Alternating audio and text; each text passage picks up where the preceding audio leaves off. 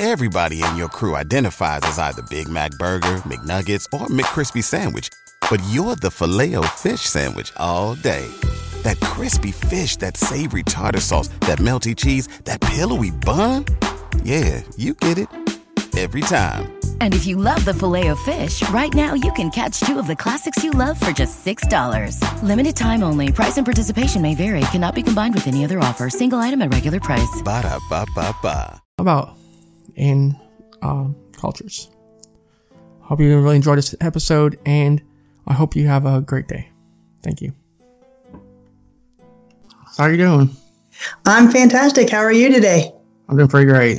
Had a great weekend this weekend. Oh, fantastic. Glad to hear it. You're in Tennessee, right? Yes, ma'am. Okay, fantastic. Yeah, my best friend lives right outside of Chattanooga. Oh, it's nice down there. Mm-hmm. Yeah, I ride my motorcycle with her sometimes down there or up there. Yep. Traffic, though. It's crazy. You're right about that. All right, so what are we talking about today? So talk about you first. Who are you? Okay. My name is Christy Sumner, and I'm the founder of Soul Sisters Paranormal. And what we are is a group of female paranormal investigators. There's 5 of us, and we go around the country and look for evidence of the paranormal. So we go to paranormal hotspots that are reportedly paranormal hotspots, and we look at the history of those paranormal claims, and then we'll do an investigation to see if we can validate them. Nice. Awesome. Mm-hmm.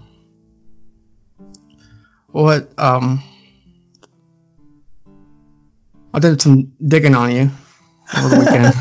Okay, great. So, I heard you have a master's in criminal justice. What inspired you to pursue that? Essentially, my family has always had a history in criminal justice. My grandpa was the chief of police in West Virginia. My brother is in law enforcement as a sheriff's deputy. And it was just a degree that both my sister and I pursued.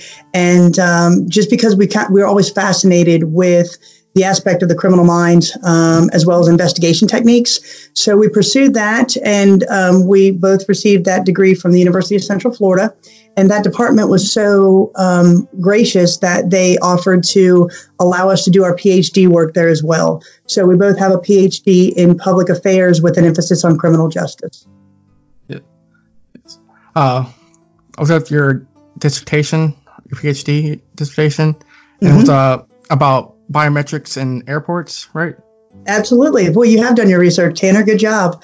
Yes. So I was inspired, I guess you could say, by 9/11 and the events that happened there. So we were still in the beginning stages of our PhD program at that point. And after the events of 9/11, I decided to go into aviation security and really do some research into access control specifically for employees, and then move into access control for passengers as well, such as the registered traveler program and such. So, yeah, biometric technology is what I pursued. I wrote a lot about biometrics and I was in college. There's a lot of applications for it for like banking, security, and all that. Absolutely. Yeah, absolutely. The extent of it is limitless because, somebody can steal your credit cards or, your ID cards, but they really can't steal your fingerprints and your iris images or your facial characteristics or anything like that. So, what gave you an interest in the paranormal? Well, my sisters and I, everybody says we've always had an interest in it. And for us, that was true. So we would grow up and we would watch paranormal shows such as Ghost Hunters and Ghost Adventures and such, the typical ones. And we would say to ourselves, why didn't they ask this follow-up question? Or why didn't they set up their camera angle this way? Or why didn't they spend more time in this location? So we had the opportunity in 2014 to visit West Virginia State Penitentiary, and we did an overnight investigation there. And through that investigation, we really became hooked, not only for the historical aspect of the location, but also for that paranormal experience that we had, such as, footsteps running down the hall at us when there is clearly nobody there, doors slamming in our faces, hearing whispers when there was nobody else there. And because we are an all-female team, when we hear male voices or children's voices, we can really rule out that it wasn't one of us. And that's what we were experiencing at West Virginia. So after that investigation, we really wanted to formalize the team. And we've been doing investigations under Soul Sisters Paranormal ever since. That's awesome. Do you mind explaining for the listeners methodology, crime mapping, and crime analysis? All right. So what that is you essentially look at data points in a location. So let's say Orlando, because that's an area that I know. Let's look at Orlando on a map, and you pinpoint where criminal activity has occurred using specific address locations, and you map out what is called hotspots. So, for example, if you have an intersection where you had a lot of drug activity or prostitution, for example, and that's a very prevalent area, you know that you can probably dispatch law enforcement to either do undercover work or some type of preventative measure at that location. One of the research programs that we did was actually looked at drug use and prostitution in a very specific area in Orange County. And basic things like street lights that have been shot out, getting those replaced, adding different things into the element and the environment to dissuade criminals from congregating in that location. So basically what crime mapping does is it shows you specific locations where crime occurs, and then you have to go interpret why that crime is there and preventative measures that you can take to get rid of it. Yeah. Has your background in criminal justice, how does it affect your paranormal investigations? That's a great question. So what we do is when we go to a location, we're very methodical about what we do. First, the research behind it. So we always do a very intensive research study of the location before we even go. And then when we get there, we always take a day tour of the location. And we do that primarily to scope out where we're going to put our equipment and look at different things environmental things that could affect our investigation that night. So for example, street lights or car noise or neighbors, if there's close neighbors or close houses in the proximity, that could affect the noise pollution. So we do a very intensive look around during the day tour. And then we use that information, and we think that it's kind of coming from our criminal background knowledge. So we use that information to really set up our equipment the night of the investigation. And then after the investigation, we're very methodical about going through all of our audio and video footage to look for anything that we can't explain and therefore validate those claims of paranormal activity. It's very methodical. I have a bachelor's in forensics, so I'm to get all that. Oh, fantastic. Good for you. So let's get into these cryptids. Sure. Okay. 10 pages. Let's load. I don't want to refresh the page where I had open. Okay. So how did you get into this? I always like monster stories and like folklore in general ever since I was little. Okay. And always liked scary camp stories, Okay. So what's your favorite one? It's always, Bigfoot's everywhere, seems like it. Yes, that's true. And I want to get more into getting back into Europe and all those dramatic folklore that's there, and especially in Asia when they have all that mythology there too. So I can't wait for getting into that. Oh, absolutely. How long have you been doing your podcast? Since October. Oh, congratulations. Thank you. When did you start Soul Sisters Paranormal? We started our first investigation was 2014, and then the beginning of 2015 is when we actually named the group and really formalized it, built our website, started our social media presence, and then really taking it to the next level with regard to our videos. Nice. That's great videos, by the way. Well, thank you. I enjoy watching them. Well, thank you. I appreciate you watching them, taking the time to do that. All right. Got the first up in Maryland is the Snallygaster. Mm-hmm. It's a mythical dragon-like beast said to inhabit the hills surrounding Washington and Frederick counties, Maryland. The area was settled by German immigrants beginning in the 1730s. Early accounts describe the community being terrorized by a monster called Snallygaster. Okay. Being a quick spirit in German. The earliest incarnations mixed the half-bird features of a siren with the nightmarish features of demons and ghouls. The Snallygaster was described as half reptile, half bird with a metallic beak lined with razor-sharp teeth. This is weird. I'm reading this first time. Occasionally with octopus-like tentacles. Okay, that is really weird. Mm-hmm. Okay, it's like Sounds a little crazy. Lizard bird with a metal beak and tentacles. It's weird. God, it's weird. Yeah, I wouldn't want it coming after me. Me neither. It swoops silently from the sky to pick up and carry off its victims. Jeez. Earliest stories claim that the monster sucked the blood of its victims. 7-pointed stars, which rapidly kept the Snallygaster at bay, can still be seen painted on local barns. It has been suggested the legend was resurrected in the 19th century to frighten freed slaves. Newspaper accounts throughout February and March 1909 described encounters between local residents and a beast with enormous wing and long-pointed bill, claws like steel hooks, and an eye in the center of its forehead. It was described as making screeches like a locomotive whistle. A great deal of publicity surrounding the string appearances, with the Smithsonian Institute offer a reward for the hide. U.S. President Theodore Roosevelt reportedly considered postponing an African safari to personally hunt the beast. In 2008, author Patrick Boynton published a book about the history of the Snallygaster entitled Snallygaster, The Lost Legend of Frederick County. The Snallygaster has one widely known enemy called the Wyo. The Wyo is reported to be a mammalian biped with features similar to a wolf, but a stance and stature of a human.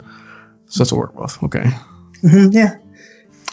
The sightings of Wyo are primarily reported in West Milton, Maryland, but sightings have also been reported in the Westville, Maryland region. The Wyo and the Snallygaster have reportedly had vicious encounters dating back to early settlement of the Middletown Valley. It's interesting. Mm-hmm. Have you seen those like barns painted with like pattern, like almost like what's it called? Those blankets. Like the quilts and stuff? Yeah, like a quilt pattern on the barns. Those are really cool. Yeah. Yeah, they are. And they're very prevalent in the Virginia, Maryland area. So the area that we're talking about. Absolutely.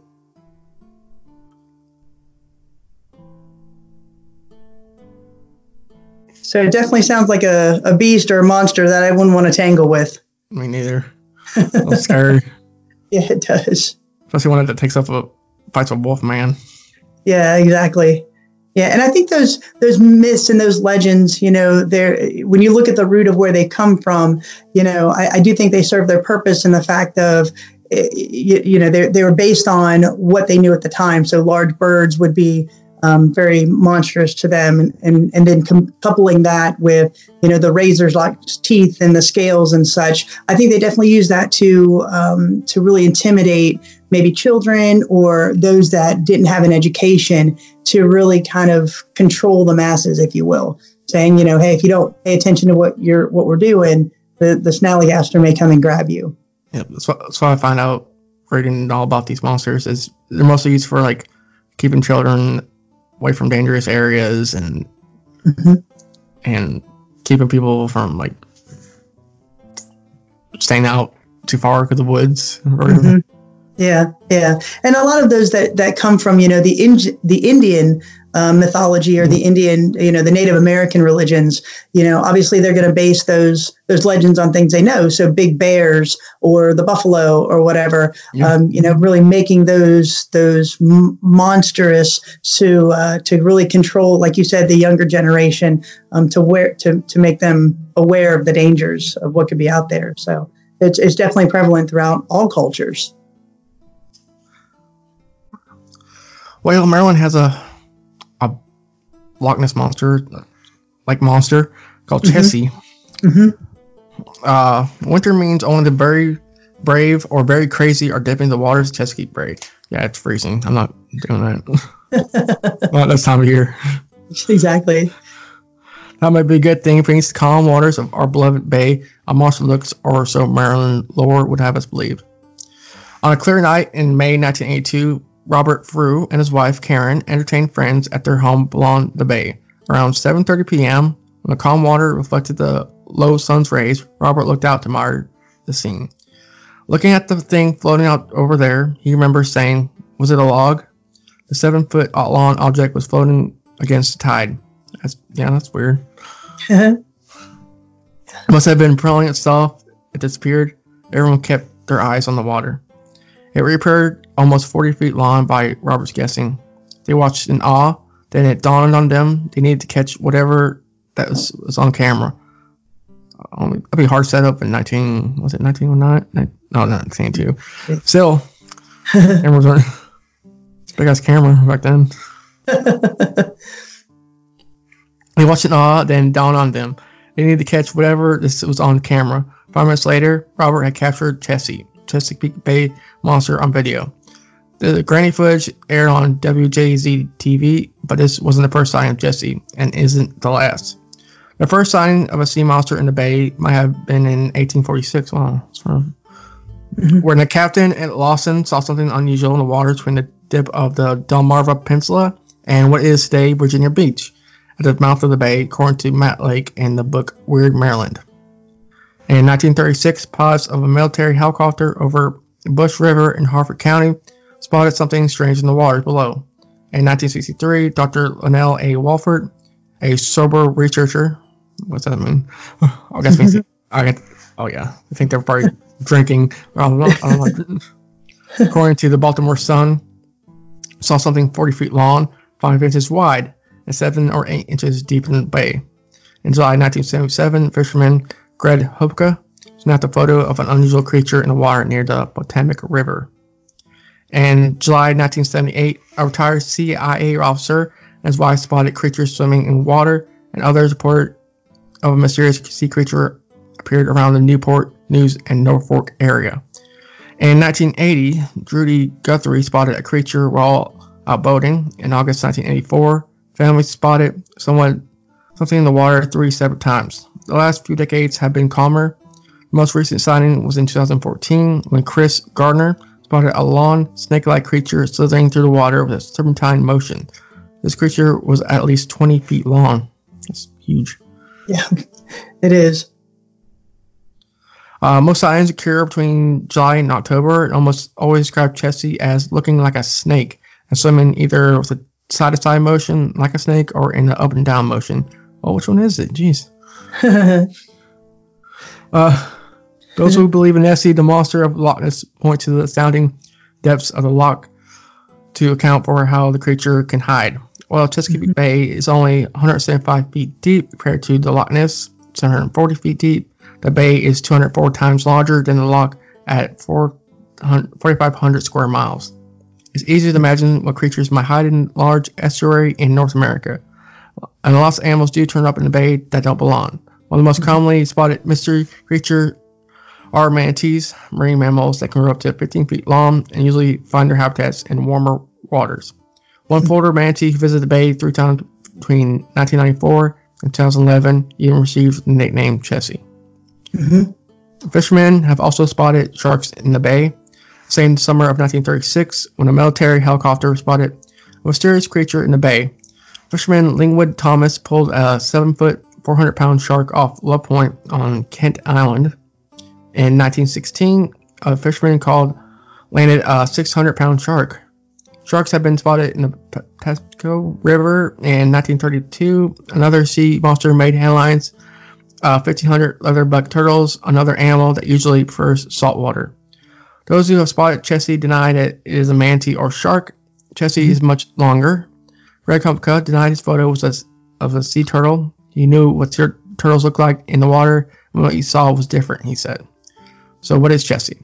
Well, when experts saw from the Smithsonian Institute Museum of Natural History reviewed Robert Bruce tape, they determined that the thing in the water was animated but undefinable. and Johns Hopkins Applied Physics Lab confirmed that a definitely serpentine form emerged from the blurry tape. Mm-hmm. Many descriptions made Jessie sound like a snake. Some people suggest that Jessies are related to anacondas that escaped from ships abandoned in Baltimore. While the green anaconda can grow up to 22 feet and live primarily in water, lives in warm, freshwater rivers in South America, not cold, brackish waters. However, the large concentration of Jessie sightings happened right after the Calvert Cliff nuclear power plant went online in I think they're saying it's an atomic monster.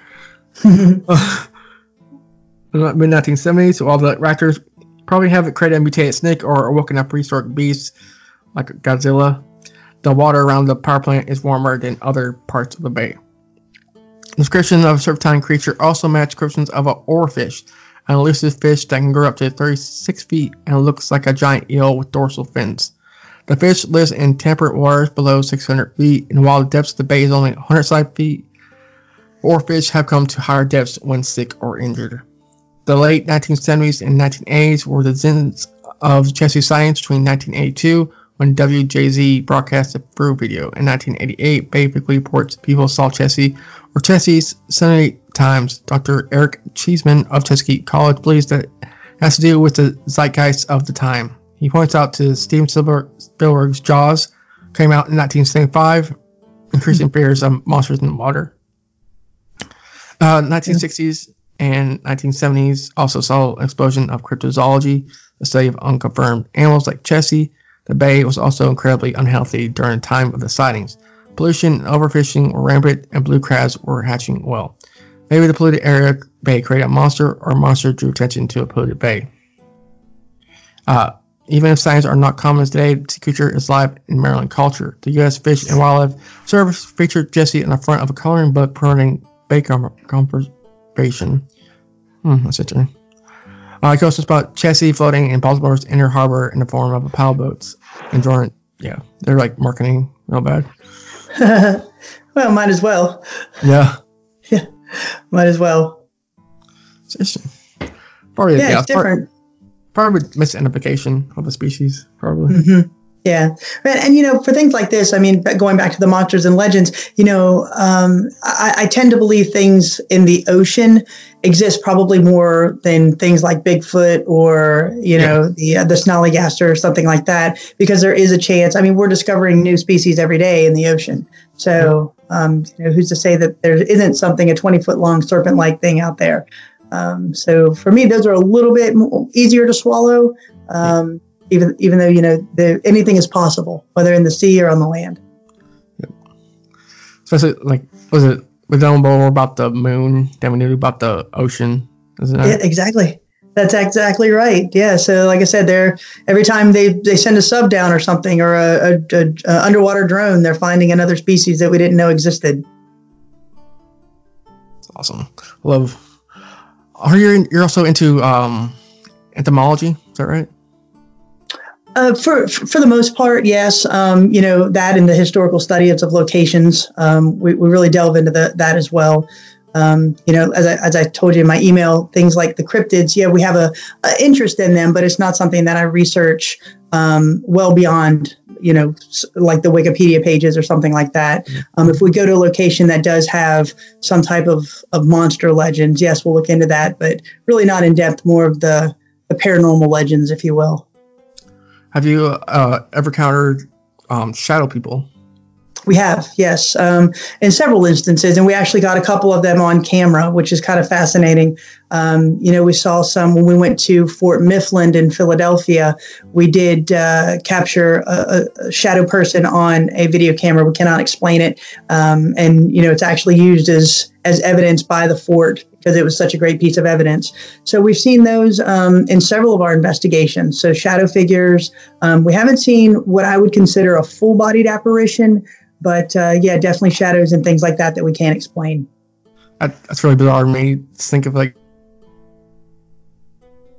how if there's no light source. Mm-hmm. I would freak me out real bad. Yeah, it's interesting. For us, it's people ask if we get scared, and honestly, we don't.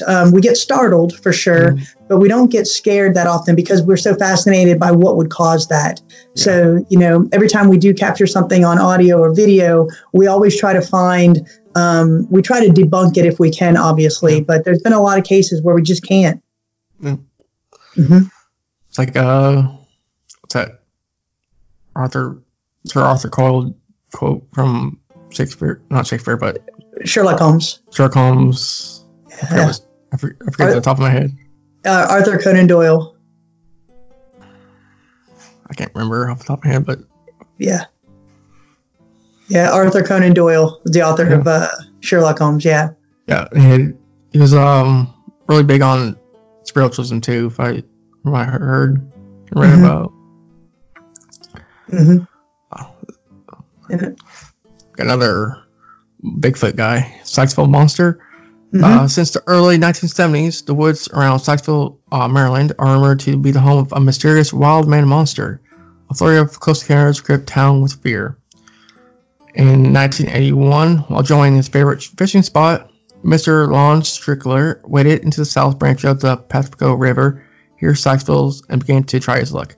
As he fished, he took notice of a large mixed-breed stray dog walking along the opposing river bank about 50 feet away.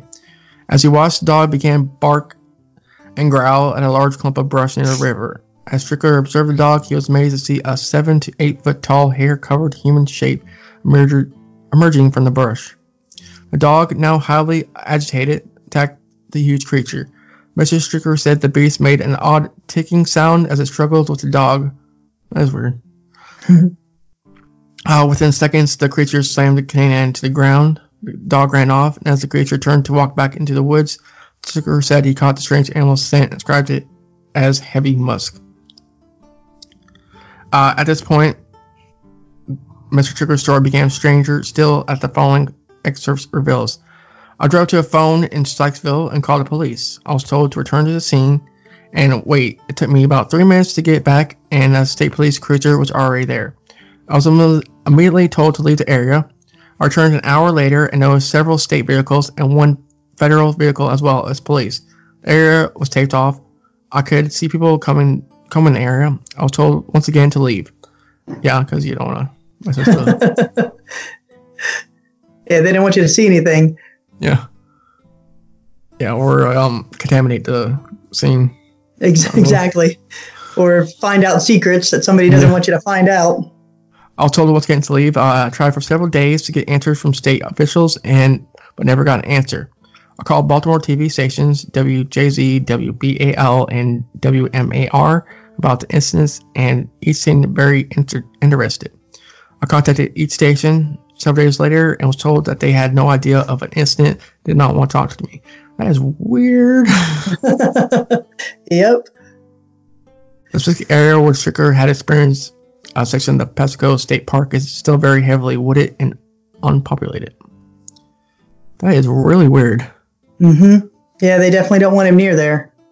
I wonder what's going on there.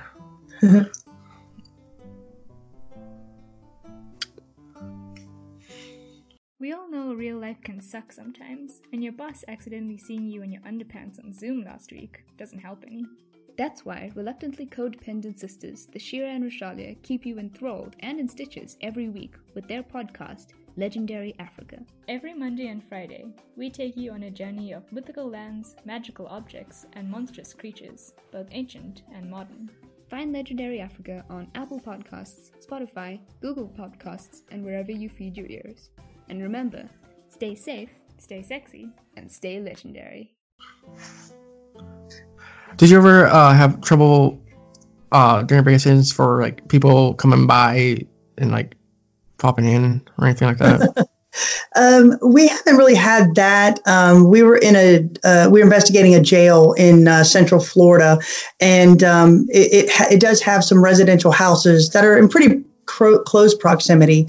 So we did have a little bit of noise pollution at that location, but once the evening kind of progressed on, we didn't have much of that after that. So it really didn't interfere too much. But no, for the most part, we've never really had anybody pop in or anything like that. Nothing that we couldn't handle.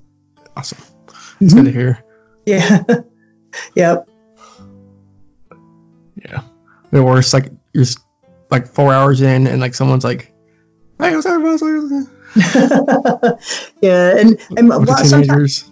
Yeah, exactly. Yeah. So, for the most part, you know, we feel pretty safe, even though we're a group of females. We do feel pretty safe about where we go because, I mean, we are pretty situationally aware of our surroundings for sure. That's awesome. That's good. Mm-hmm. And plus, we carry guns, so that's a good thing. Yeah. Talk about the Dwyo. Talk about earlier. Okay. In the woods of Maryland, is said to hide a wolf-like creature known as Dwyo or Dwyo. It's described as having features similar to a wolf with dark fur over the entire body, a long bushy tail, and a dog-like nose. But it stands like a human and utilizes its 4 legs like arms. It's said to be some 6 feet tall. According to the legend, Dwyo is the mortal enemy of the Snallygaster, another area cryptid that describes as blind, blood-sucking reptile that has been sightings in the Maryland Blue Ridge Mountains. Their vicious encounters probably date back to the early settlement of the Motown Valley. The first mention of the name Dwyo comes from a sighting in 1944 in West Middleton, Frederick County, Maryland. Witnesses heard the creatures made frightful screams, and there were footprints attesting to the claims of the sighting. However, the tale did not come to prominence until a newspaper account in the Frederick News Post on November 27, 1965, was published a detailed account of the creature. Near the woods of the Gambro State Park, John Becker went out in his yard to investigate a strange noise. It was getting dark, and he had started to come back to the house when he saw something moving towards him. It was as big as a bear, had long black hair, a bushy tail, and growled like a wolf or a dog in anger. As it got closer, it stood up on its hind legs and attacked him. Becker fought the creature until it ran into the woods, leaving him, his wife, and the children in horror. Assigned to remain anonymous, Honor alias John Becker, he filed a report with the local state police, telling them of an attack by a mysterious monster that he called a Dwyo. Mm-hmm. Soon, more stories followed in the area newspapers, spawning a rash of calls and letters to newspapers. Other signs of reported in nearby areas. However, by mid-December, the story started to fade. In the summer of 1966, the creature was again sighted on the outskirts of Gambro State Park, when a man, only referred to him only as Jim A., encountered Dwyo as he was heading toward the campsite. He described it as a shaggy, 2-legged animal the size of a deer that had a triangle-shaped head with pointed ears and chin. It was dark brown in color, and when approached, it made a horrid scream. And backed away from the man. Jim went out to say the creature had an odd walk as it retreated. Its legs stuck out from the side of its trunk of the body, making its movements appear almost spider-like as it backed away. In the fall of 1976, another sightings of Dwyo took place in Frederick County near Termont, with 2 men were driving on Route 77 onto a private road. There they saw a large creature running across the road in front of the car. They described it as at least 6 feet tall, but climbed forward since it was moving quickly. Its head was fairly large and similar to the profile of a wolf. The body was covered in brown or brindle-colored fur, but the lower half had a striped pattern of noticeable darker and lighter banding. The 4 legs were slimmer and held out as it moved. The black legs were muscled and thick, similar to perhaps a kangaroo. This was not a hominid-type creature. It didn't have the characteristics of an ape. It was much more similar to a wolf or a ferocious dog, however. It was definitely moving upright and appeared to be adapted for that of a mobility. I was particularly impressed by the size and strength of the back legs, the stripes on the lower half of the body, and the canine wolf-like head. Later in 1978, 2 park rangers were near the Cunningham Falls area when they encountered a large hairy beast creature running on 2 legs. More than 2 centuries ago, another such creature is told of in folklore, that of the Hexenwolf. In the late 18th century, the Pennsylvania Dutch had started to settle in Carroll, Frederick, and Washington counties of Maryland. Almost immediately, stories began to circulate about a wolf-like creature. Its descriptions were similar to that of the Dwyo, a mammalian biped with features similar to a wolf, but a stance and stature of a human. Legend of the Hexenwolf had long been known to inhabit tracts of land across much of eastern Pennsylvania and told in German folklore. A lot of these seem to have Germanic roots for sure. Yep. Very prevalent in these legends. Yep. There's definitely a lot of wolf stories and. Mm-hmm.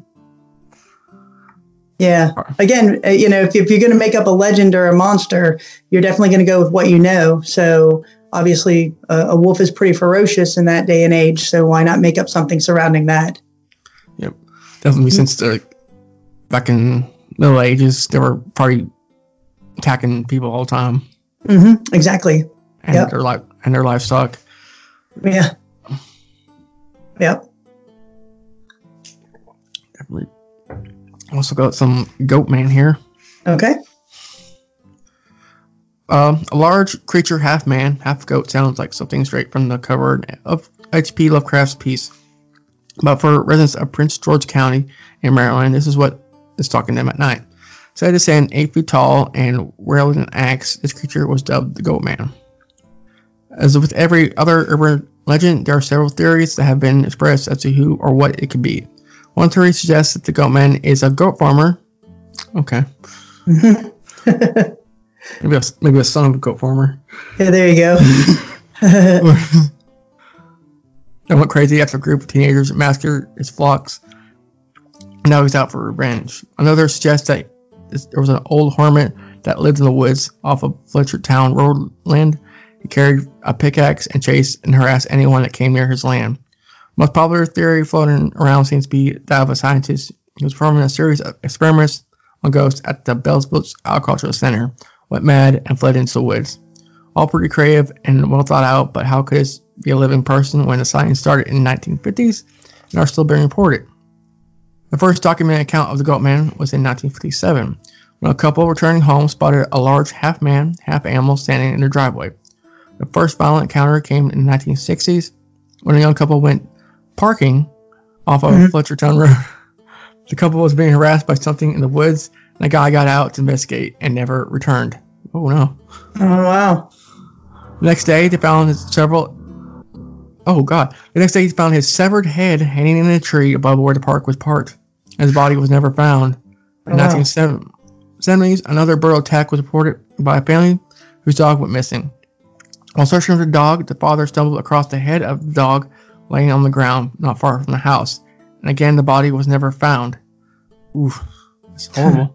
Right? Well, the most recent documented sightings was in March of 2014.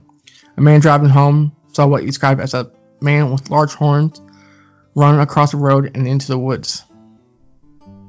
Goatman sightings have been reported not only in Maryland, but also in Kentucky, just outside of Louisville, and as far south as Texas. Some think it is the devil himself. The Legend of the Goatman has spawned 2 films, in 2011, Deadly Detour, The Goatman Murders, and 2013, Legend of the Goatman. If you're in the area, feeling brave, head down to the hub of Goatman activity, Fletchertown Road and Lost Fork Road. Nope, I'm not doing that, no. Alright.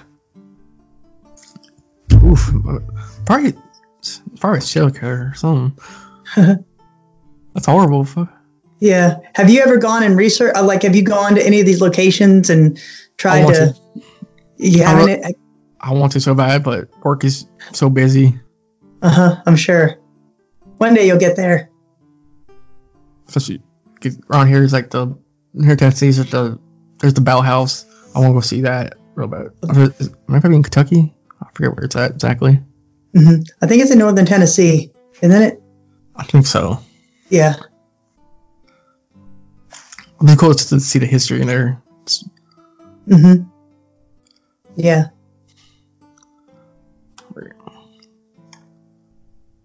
I have a story of a Native American legend here called Grandfather Thunder. Sorry if I get the pronunciations wrong. Muxamusa Pataqua, our grandfather, the Thunder, was father of the first people, and the moon was the first mother. But Maxo, I'll say Max, that's for sure. Mm-hmm.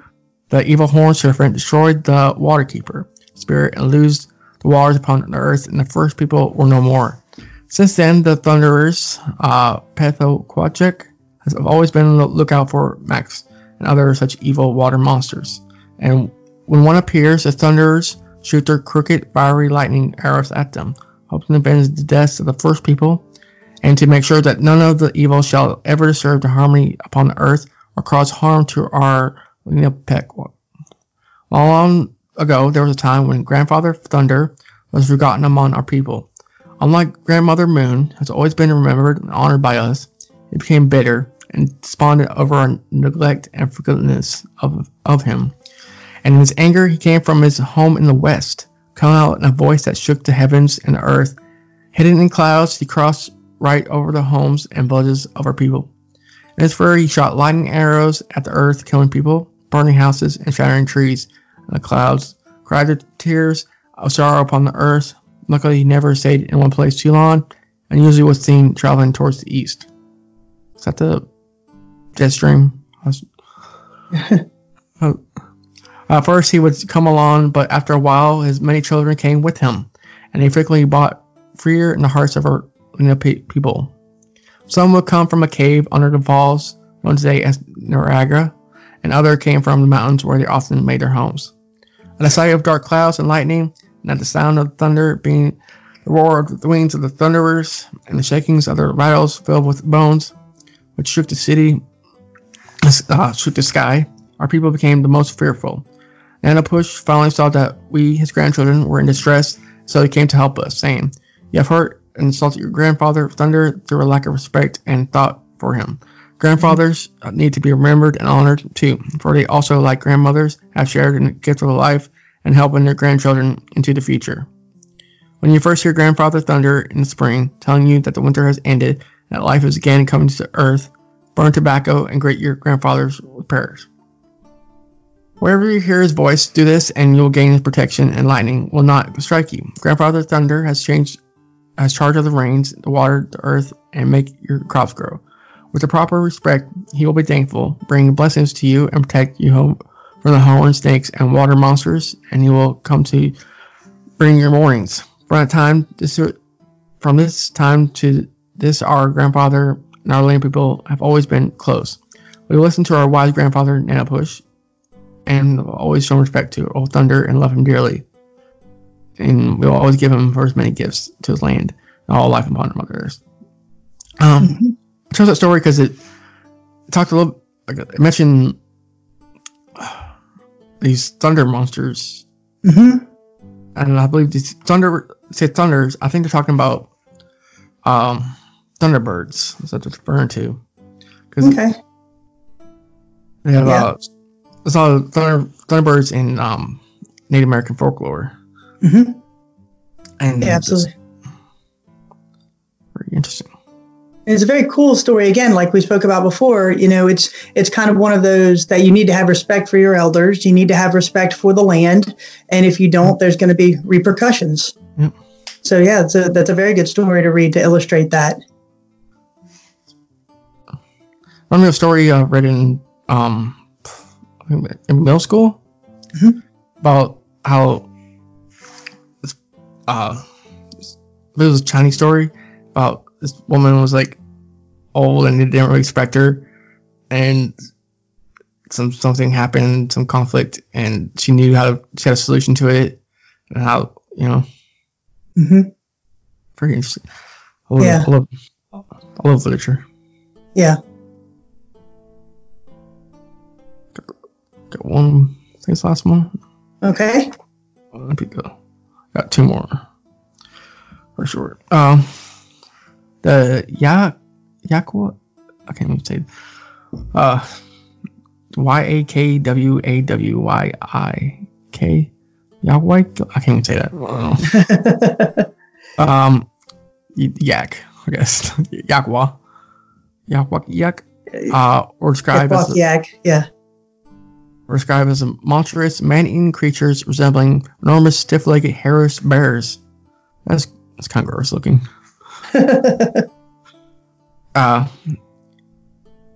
Although Yawaiak is the most common name for these monsters in the land, Shawnee and other Northeast Algonquin tribes, if it is not an Algonquin word, it is not probably preferred by the Iroquois name, Niokwa, which means great bear. Yakuza and Tagua maybe be corrupting of Iroquois names. The original Algonquin name for the monster were probably one of the variants of Anacortes, which meant big rumped. Maxima could come from the words for bear. Some folklorists believe the Yakoa may have been inspired by the mammoth or mastodon fossils.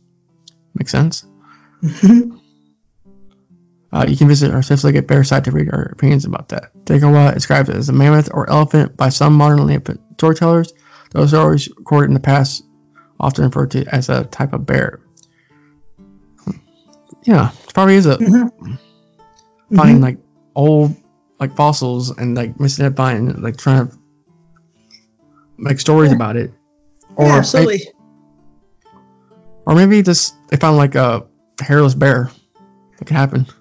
Yeah, it can happen. Something with mange or whatever. But you know, it's kind of like how they made constellations out of the stars. You know, they made shapes and figures out of what they saw and what they knew at the time, like a bowman or a crab or a fish. The same thing here. If you see bones, large scale bones like a mammoth or mastodon, let's try to make something out of it. Oh, a big bear, because that's all we know. Yeah. Yes. Mew is a man-eating ice giant of Oedipus legend, like the Wendigo of the Ojibwe and Creek tribes. Not many tales of Mew were ever recorded, but like the better-known Wendigo, Mew were a fearsome monster associated with starvation, cannibalism, and sin. A person who tasted human flesh or went mad from the cold night might turn into a Mew, and at least one Leopold legend, a Mew monster that is treated kindly, even civilized food to eat can be turned back into human. Yeah. It's another one of those warning myths. Don't eat your friends. Yeah, exactly. And I think, you know, all of the stories that you read, it is that fear, you know, putting that in there, because based on what we know, I mean, we're sailors during that time, so let's create sea monsters, or, you know, we know about bears, so let's create giant bears to keep our children in line, or, you know, to put fear in the tribe or those that aren't educated. So yeah, there's a lot that goes on to myths and legends. Definitely. Well, we've been doing this for a minute. Almost an hour. So you're doing good at this, Tanner. Thank you. You've been awesome, by the way. Are you having interest in places you look into in Maryland for your Soul Sisters Paranormal? Yeah, we have places throughout the country that we've been looking at. Our next investigations are actually going to be in Mississippi. But yeah, the Maryland area, there's a lot of Civil War battlefields up there that we'd like to go to. There's some different houses up there that we'd like to get to. And that area is very rich in history and paranormal activity for sure. Oh, yes. I think your next one's going to be the Attila Jail. Is that right? Yep. Yeah, the Attila Jail in Kosciuszko, Mississippi, and we're also that same weekend. Next weekend, we're also doing the Old Southern Funeral Home in Kosciuszko, Mississippi, as well. Oh, yeah, it's gonna be a lot of fun. Oh, definitely looking forward to watching that. Oh, well, thank you. Thank you. And I appreciate you watching all the videos that you did and for doing your research on us. I really appreciate that. Most podcasters don't go in depth into our background. So thank you for that. Oh, you're very welcome. And thank you. Where can people find out more about Soul Sisters Paranormal? Okay, we have a website, which is www.soulsistersparanormal.com. And you can also visit our YouTube channel, which is Soul Sisters Paranormal. That's our channel. And then I'm very active on Facebook, again, under Soul Sisters Paranormal. Yep. So I found you on Facebook. Yep. Do you have any upcoming events you like people know about? Yeah, I do. I will actually be representing Soul Sisters at Arkansas State University at their Delta Symposium, April 9th through the 11th. And then I will also be in Las Cruces, Mexico for a Paracon. That's the first weekend in October. I'll be down there with a couple of great speakers. So we'll have a lot of fun doing that. So, and we're adding some. So we'll be putting that to our website. As we add them, we'll keep putting them to our website and making announcements on Facebook. Awesome. Mm-hmm.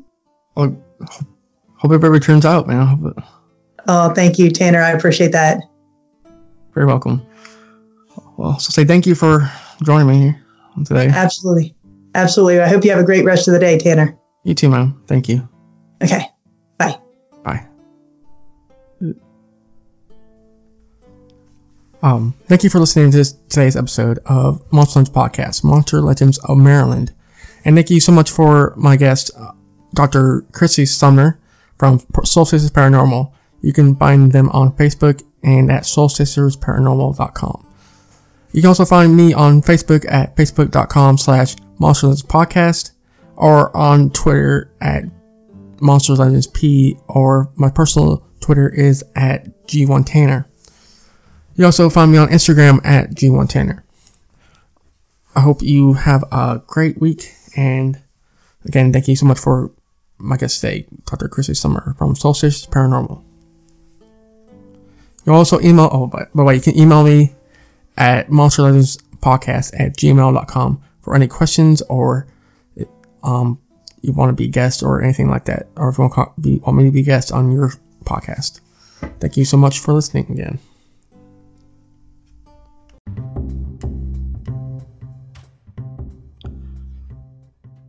Thank you for listening to this episode of Monster Legend Podcast. In order to find more information about Monster Legend Podcast, go to monsterlegendpodcast.com or anchor.fm/Monster Legend Podcast. There you can find all episodes and platforms on which the podcast is on, which you can subscribe to. You also can email me with questions that will be answered on the show.